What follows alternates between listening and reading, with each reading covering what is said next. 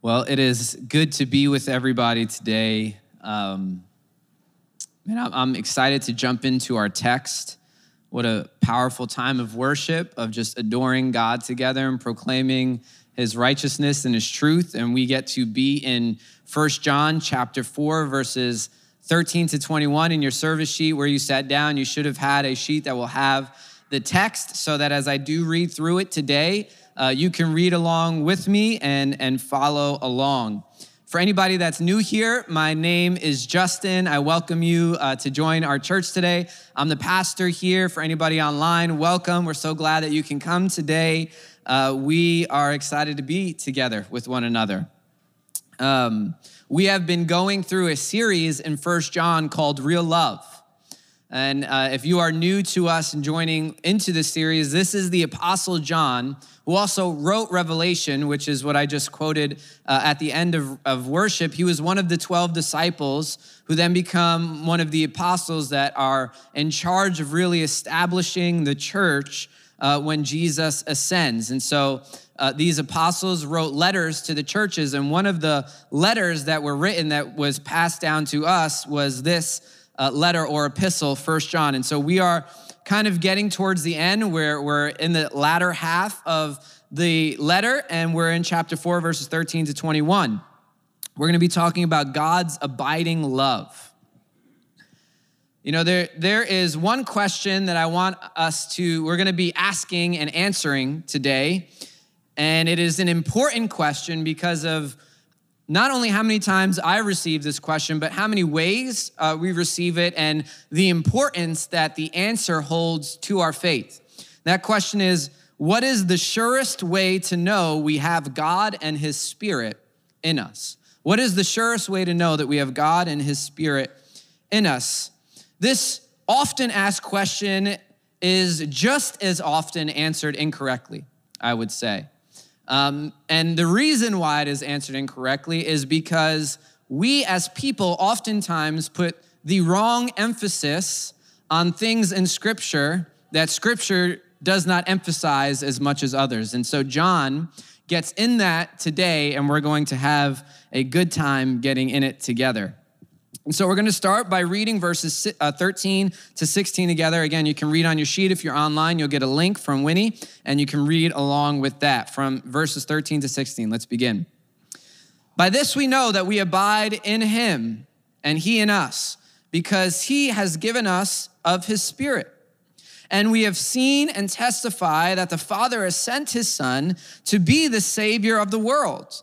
Whoever confesses that Jesus is the Son of God, God abides in him, and he in God. So we have come to know and to believe the love that God has for us. God is love, and whoever abides in love abides in God, and God abides in him. So if you've been tracking with us during this series, we have talked a lot about this word abiding, which is remaining in or living in or staying in, persevering in with something. And so we have that word here a lot. And so what we start off with, John says, is we know that we are abiding in God or remaining in God, and he is abiding in us or remaining in us two ways. Verse 13, it says, because of the Spirit given to us, this is one way we know that God abides in us and us in him. And then the second way is because we testify that the Father sent Jesus, the Son, to be the Savior of the world. That is in verses 14 and 15. Then what John does, because these two things we've already heard about, we've talked about the Spirit, we've talked about abiding in God, about having this confession, knowing if our confession is true or if our confession is false, and how to test that against a true confession and a non-true one. And so John now takes these arguments and he takes it a bit further, and he makes these two things synonymous with something else that he has been talking with a lot during this letter, and that is love. And we see that in verse 16, and this is how John's logic goes that we can follow along with. That God loves us, God is love, and we abide in God. Therefore, when we abide in love, we abide in God and God in us. So John is taking these concepts, so many concepts as we've talked over and over about, and he's circling back to all of them, and he's starting to tie the knots together. And he is saying that love, abiding in God and God abiding in us, is the same thing that he's been talking about, this other concept of love. That when we abide in God, that we are abiding in, we are remaining in love. And then his love, and God is remaining and abiding in us. And he's making sure that we are starting to understand all of these different things that John has been talking about and bringing them together. And if you weren't here the last couple of weeks, this is two things that we went over. I think it was 2 weeks ago, David talked about testing the spirits. And so John talked about first testing the spirits, knowing that if we're listening to the spirit or listening to false spirits. And then the second thing that we talked about last week that Melvin was talking about was the test of love of being in God. And so John is making this logic more and more clear. He's adding just these blinders on so that we can understand what he's talking about. We've talked about what spirits are not God, right? We talked about the spirit of the Antichrist and what that means, the people that do not proclaim Christ and are against what Christ believes. And we talked about testing to see if our confession is true. And so John brings those things together, and now we talk about the true spirit and the true confession together, and how those two things together produce what? They produce love. They produce love. And so what this means is that being in God is the same as being in love, and love being in you, and God being in you. It is this beautiful mutual indwelling that the Bible talks about, of God dwelling in us and us dwelling in him. And when we think of this beautiful indwelling, we have to think about the mutual indwelling of us and God in us, and how this is a perfect picture of love. And that when we have this mutual indwelling of us and God in us, that love is also in this mutual indwelling. That God is love and God is in us, therefore love is in us. And why do I keep on saying the same thing over and over and over again? Because, well, first of all, John is saying it over and over and over again. If you haven't realized, this is probably the 10th time we're talking about this topic here, and it's because we struggle with this. Two questions I have heard about many times are what? How do I know I am still saved? And how do I know the Spirit of God is in me? These are questions that not only have I heard about debated in this church, but are questions that have been asked of me, and questions that I hear asked of often in the world at large. So what I want to do is go back to verse 13, now that we've kind of started in this beginning of this passage and we've read this first chunk. Read verse 13 and 14. By this we know that we abide in him and he in us. Remember, we know. How do we know? Because he has given us of his Spirit, and we have seen and testify that the Father has sent his Son to be the Savior of the world. We have to understand this fully, because to keep on going, to understand the rest of what John is going to talk about, we have to understand this. We know we are saved because he has given us the Spirit, and we confess Jesus is Lord. So there are these two witnesses that you can say that attest to our salvation that John has here. It is the Spirit and the confession. And we see this happen over and over again in Scripture. I'll read 3 references for you that there are 2 things that attest to our salvation. It is always the Spirit and confession. In the Gospel of John, chapter 15, verses 26 to 27, he says, but when Jesus is saying this, but when the Helper is the Spirit, comes, whom I will send to you from the Father, the Spirit of truth, who proceeds from the Father, he will bear witness about you, and you will also bear witness because you have been with me from the beginning. So we see that, again, that 2 things that are attesting. We have the Spirit and we have the confession, or in this word, the witness. In Acts chapter 5, verse 32, we see, it says, and we are witnesses to these things. And so is the Holy Spirit, whom God has given to those who obey. So we see that giving of the Holy Spirit, again, the helper as we read in the past, but in Acts, the giving of the Holy Spirit and the confession of the believer. These two things work together to assure us of our salvation. In 1 Corinthians chapter 12, verse 13, it says, this is Paul the apostle now, a different person, writing to a letter to the Corinthians. He says, therefore, I want you to understand that no one speaking in the Spirit of God ever says Jesus is accursed. And no one can say Jesus is Lord except in the Holy Spirit. So here we have again the Spirit and confession working together. These are the things that work together to show us that we are saved, that we are walking with God. And so how do we know these two things? Well, the first one, the confession, is pretty easy, right? We can figure out the confession part by saying, are we able to say with all of our heart and clean conscience, we believe Jesus is Lord?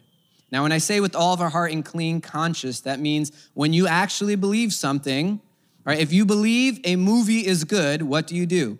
You go and you watch it, right? If you believe a show is good, you finish the show. When you believe that, and with a clear conscience, that Jesus is Lord, that you can confess that and you say that, then what happens? You will follow him. So this first part, if we can confess out of our mouth, true confession, clean conscience, Jesus is Lord, we have that. The second part, but what about the Spirit? How do we know that the Spirit dwells in us? This part, we get a little more fun. How do we know that the Spirit dwells in us? Because there is a lot of debate that people have about when the Spirit comes, how the Spirit manifests itself, and you hear all different things about the Spirit. And the Spirit becomes this kind of mystical boogeyman that sometimes shows up and sometimes doesn't. And if you work hard enough, shout loud enough, dance long enough, the Spirit will come. So, how do we know that we have the Spirit? Well, if you pray in tongues really loud, you have the Spirit, right? That's what Scripture says. If you can prophesy accurately, this is another one, you have the Spirit. Right? If you can pray for someone and see them get healed, you have the Spirit. You can be assured that you have the Spirit. If you have enough faith, crazy faith, to become rich and have all the American blessings, well then, you have the Spirit. No, obviously, hopefully you were seeing that I was being facetious there, that this is not the Spirit, right? Jesus says, some of you will come before me on judgment day and you will have casted out demons, you will have prophesied, you will have done great miracles in my name, but I will say, depart from me, for I never knew you, you workers of iniquity. How is it that these are how we know if the Spirit is with us, is if we do these things and Jesus can say that he will say, depart from us. Because this nowhere in Scripture is the fruit of the Spirit.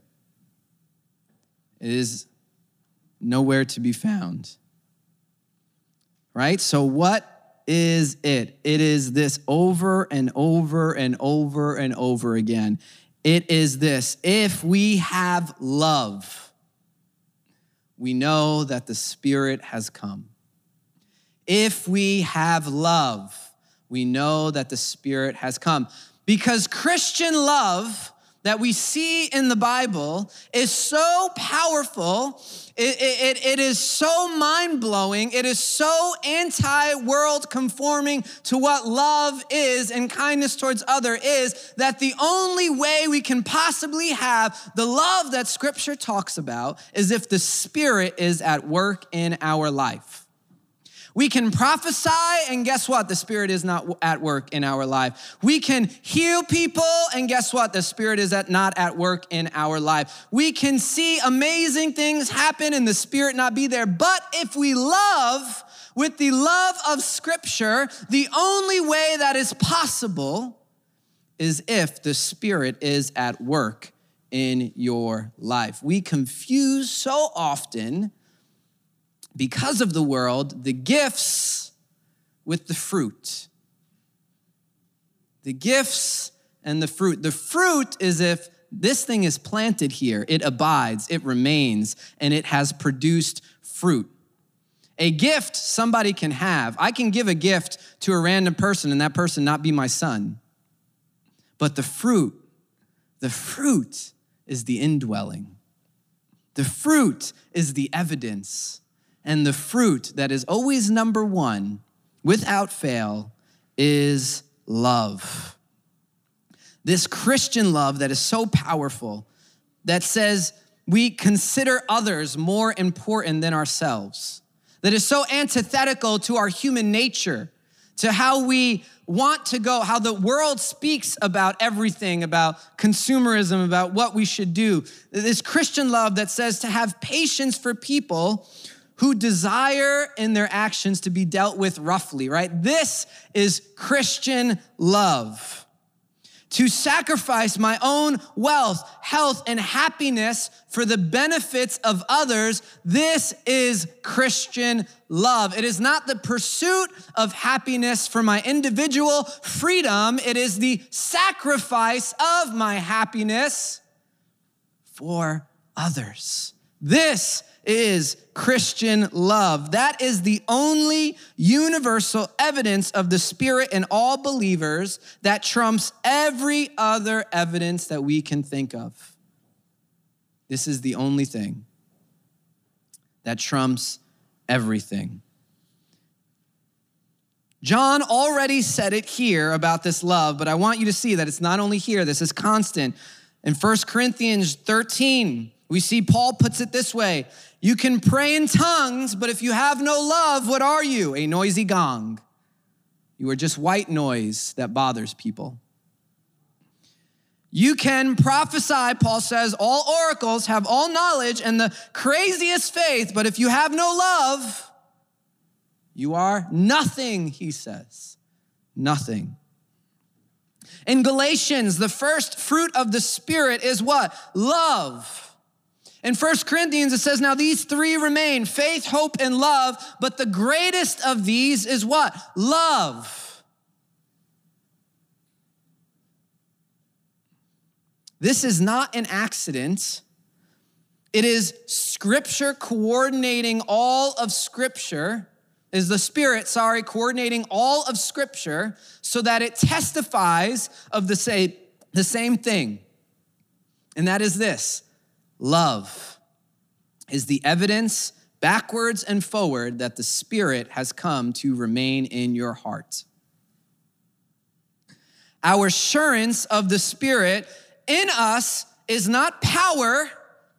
It is not personal blessing. It is not leadership gift. It is not speaking ability. It is not charisma. It is love.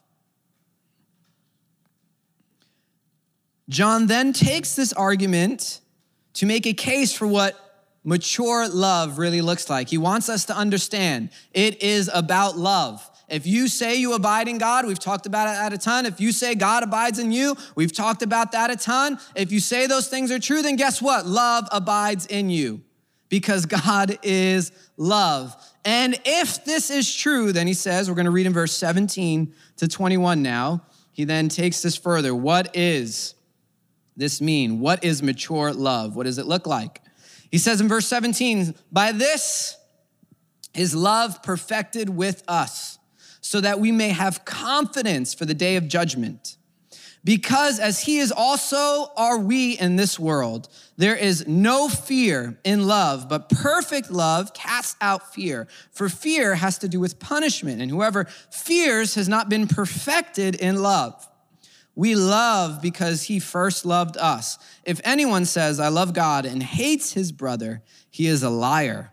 And he who does not love his brother, whom he has seen with his own eyes, cannot love God whom he has not seen. And this commandment we have from him: whoever loves God must also love his brother.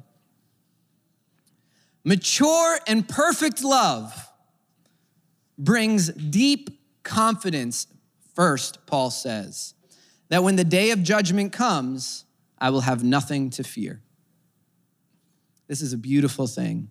All thoughts of punishment, John says, are cast out. You know, we constantly use that verse for everything. Perfect love casts out all fear. This is not talking about that we're never going to experience any type of fear in situation. If we do, then we don't have perfect love in us. What is this talking about? This is talking about Judgment Day. That when we stand before God, we will stand with our back straight and our head held high, because we will have nothing to fear on that day of judgment. We will know that the perfect love of God that we have experienced, that abides in us and us in him, will allow us to stand before judgment in confidence that we are saved. And so mature love, perfect love, looks first as truly understanding that Jesus already took on the punishment. Melvin talked about this last week in verse 10, where it says, he became the propitiation for our sins. Propitiation is the sacrificial appeasement. That everything that we have done wrong, Jesus already sacrificed for it. And so everything that can be held against us on Judgment Day in that courtroom has already been dealt with. And so when God abides in us and us in him, and perfect love is in us, and we have matured, we realize there is nothing to fear on Judgment Day. That when I stand before God, his love says will cover a multitude of sin. It will cover all I have done, and I can stand before him confidently. So mature love, love that is perfected in us, changes our relationship with God first and foremost. And it takes on a condemning fear relationship and turns it into a loving, confident relationship. So that on that day that all of us will stand before God, we will stand there knowing we are fully loved and fully covered by the blood of the Lamb. Amen. Secondly, Paul says, mature or perfect love is never complete without pure, focused love. Pure, focused love. I'm using that specifically. John transitions to this thought in verse 19. He says this, we love because, what? He first loved us. He first loved us. God is the initiator of all love. That is why if we have love, we must have the Spirit, because true love can only be initiated by God, by his Spirit, by the helper coming down, entering into us, transforming us, molding us into a perfect image of his Son, into the model that his Son left, Jesus. And God is the initiator of this. We don't wake up one morning and decide, I'm gonna be really patient with people. If you've ever tried that, you know how much of a fail it is. You don't wake up one morning out of the blue and just say, man, I'm just gonna be completely sacrificial towards everybody I know. Can't wait to give away everything in my bank account to everybody in need. No, usually we do what the rich young ruler did in that scenario and say, God, I followed all the commandments. What else can I do? And Jesus looked at his heart and saw that love was not perfected there. The Spirit was not there. And he said, give away all that you have to the poor. And what happened? The rich young man walked away sad because he had great possessions. We don't just wake up and say, I'm going to start putting people first in my life. I'm going to love God with all my heart today.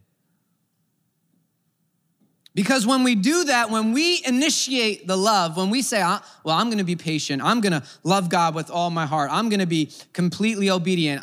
What is that? There's too many eyes there for my liking.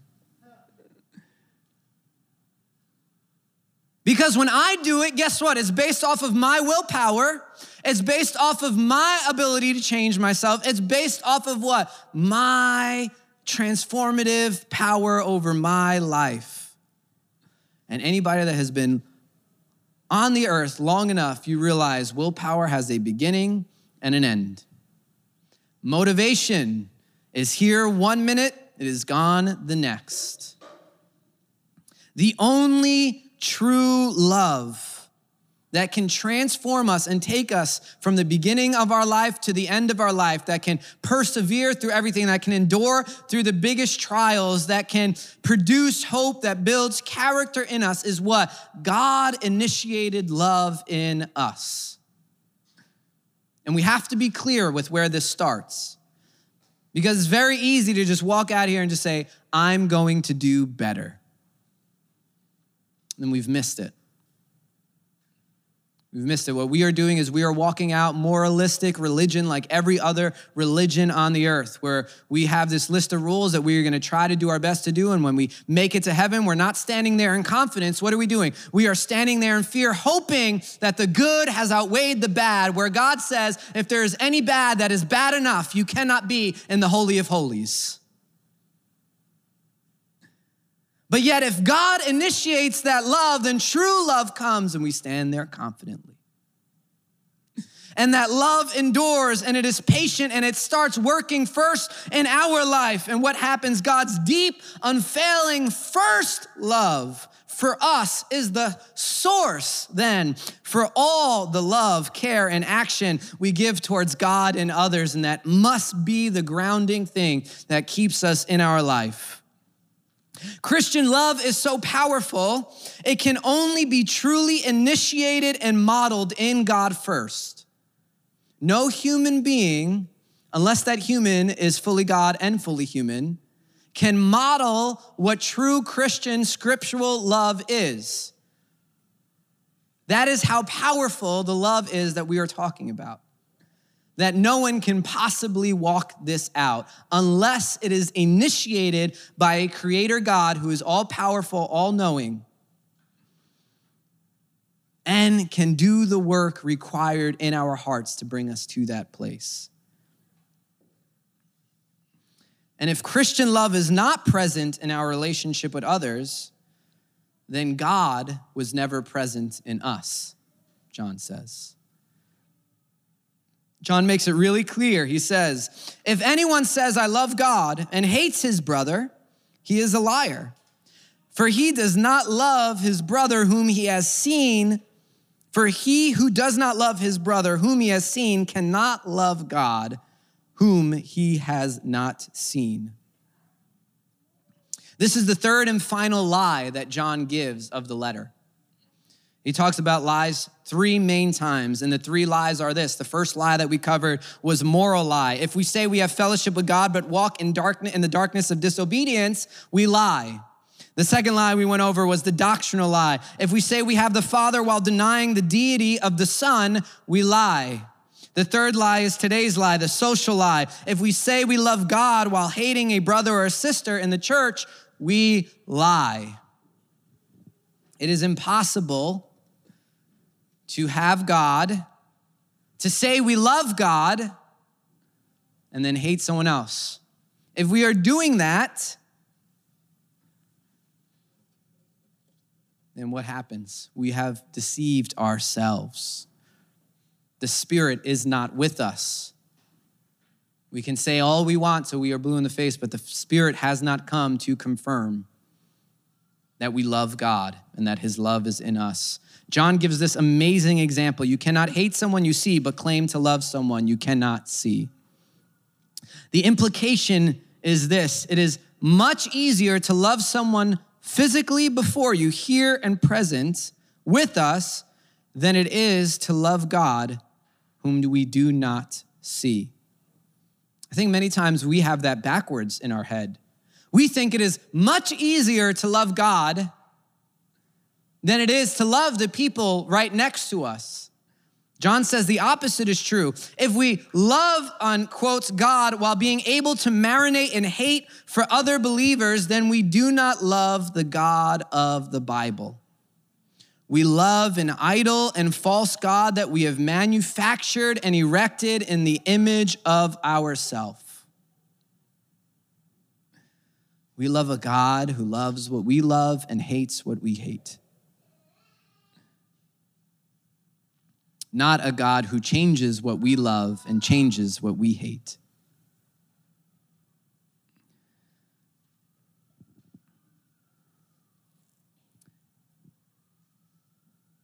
See, if you struggle with loving others, which I would assume many of us do,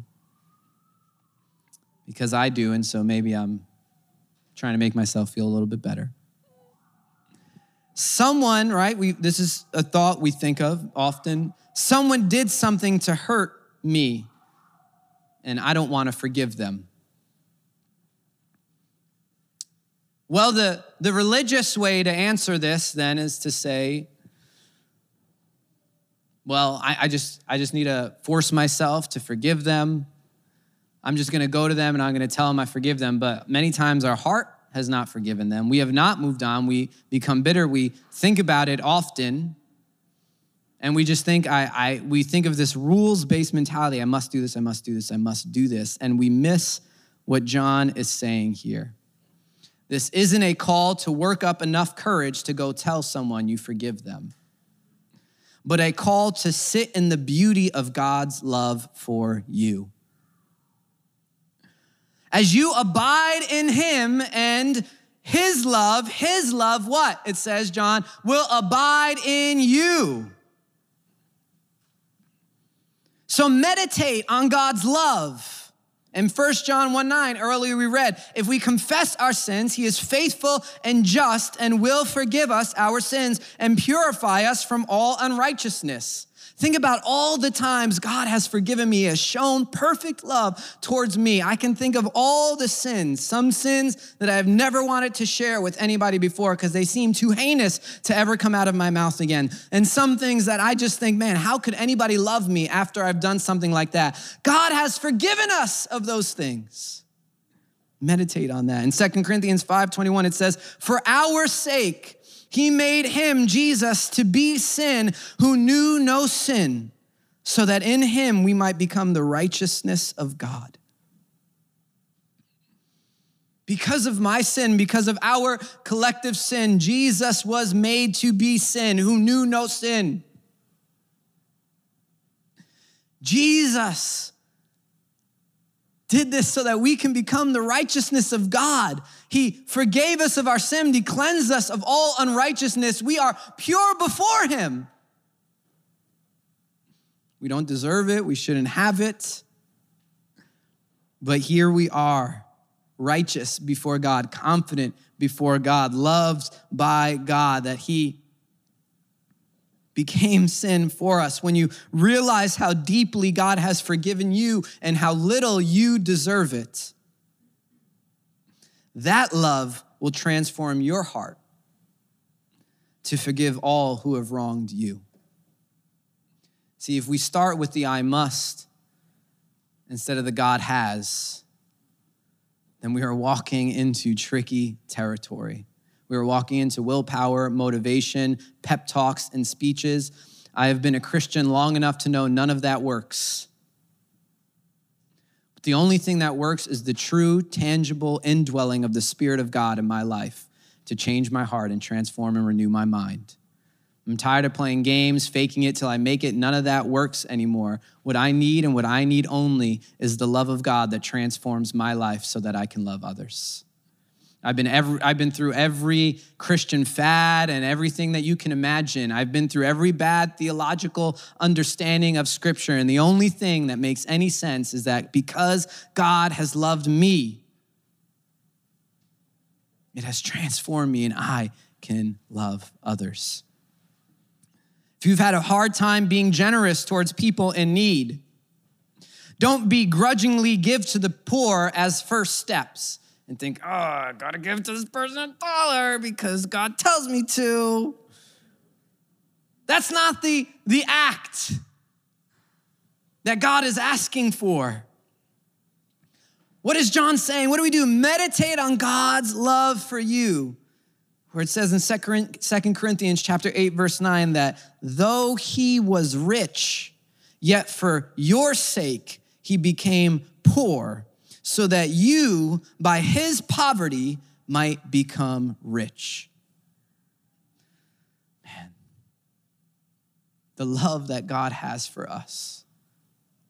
He first loved us, that he was rich, yet for our sake he became poor, so that we might become rich. That generosity, that type of love changes my heart, so that holding on to my pennies in my account isn't as meaningful anymore when I realize how much I have been given. I can now give. Because what I give is nothing compared to what has been given. In Philippians chapter 2, verse 7, it says that he emptied himself by taking the form of a slave. He emptied himself by taking the form of a slave. He gave up all that he had. He came down from his throne room in heaven, and he took on slavery for us. That is wild generosity. That when I meditate on what Jesus has done, when I meditate on his love first and foremost for me, my heart begins to open up. My heart begins to be soft, not only towards God, but to others. It is understanding what he has done before what I have to do. If you've had enough of your kids and are tired of the sacrifice, time, and resources that they require, just remember that we are God's children. This could be for other people's kids. Who has had enough of other people's kids too? I knew I do and did. But remember, we are God's children. Our tantrums have been worse. He has dealt with us for a longer period of time, and he still lovingly guides our way. For parents, don't try harder at being a good parent. Escape to God's love instead of the TV to be filled with new life. It's so easy to escape to all these different scenarios and say, this will make me feel better for the next day. And God says, come to me. My love will perfect love in you. We'll give that patience, kindness, that long suffering that every parent knows is required of kids.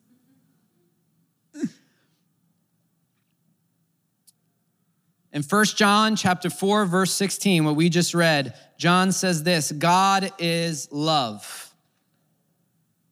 It never says God is one of the gifts of the Spirit. It doesn't say God is faith. It doesn't say God is tongues. It doesn't say God is prophecy. To know God is to know love.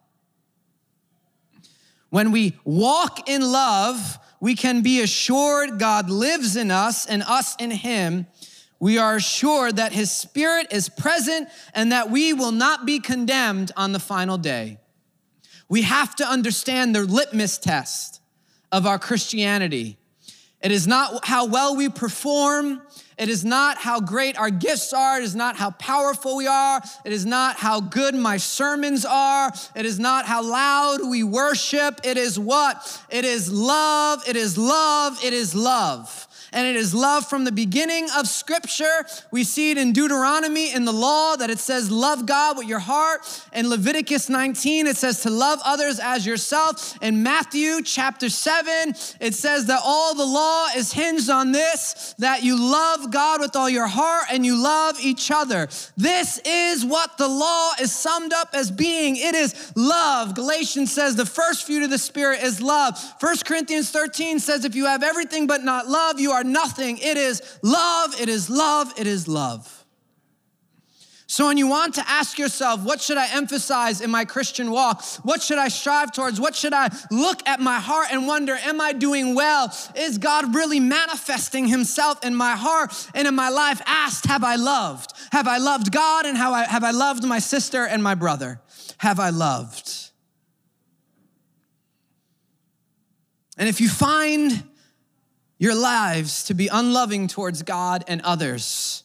Remember, the only way we can begin the journey of love is by recognizing the only way we can love is because God first loved us.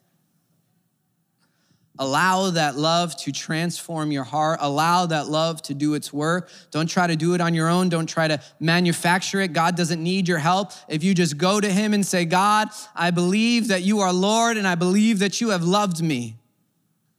And I sit here today knowing that you have loved me, that you have emptied yourself, that you became poor so that I can be rich in your spirit today. I believe that you who knew no sin became sin so that I can be the righteousness of God. I believe that today. Then watch how the Spirit comes and transforms your heart and your life by the greatest love ever known.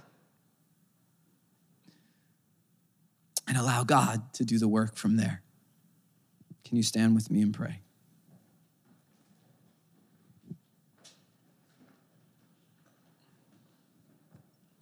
Father, we thank you that it is by your love that we can receive love today. It is by your love that we can give love today.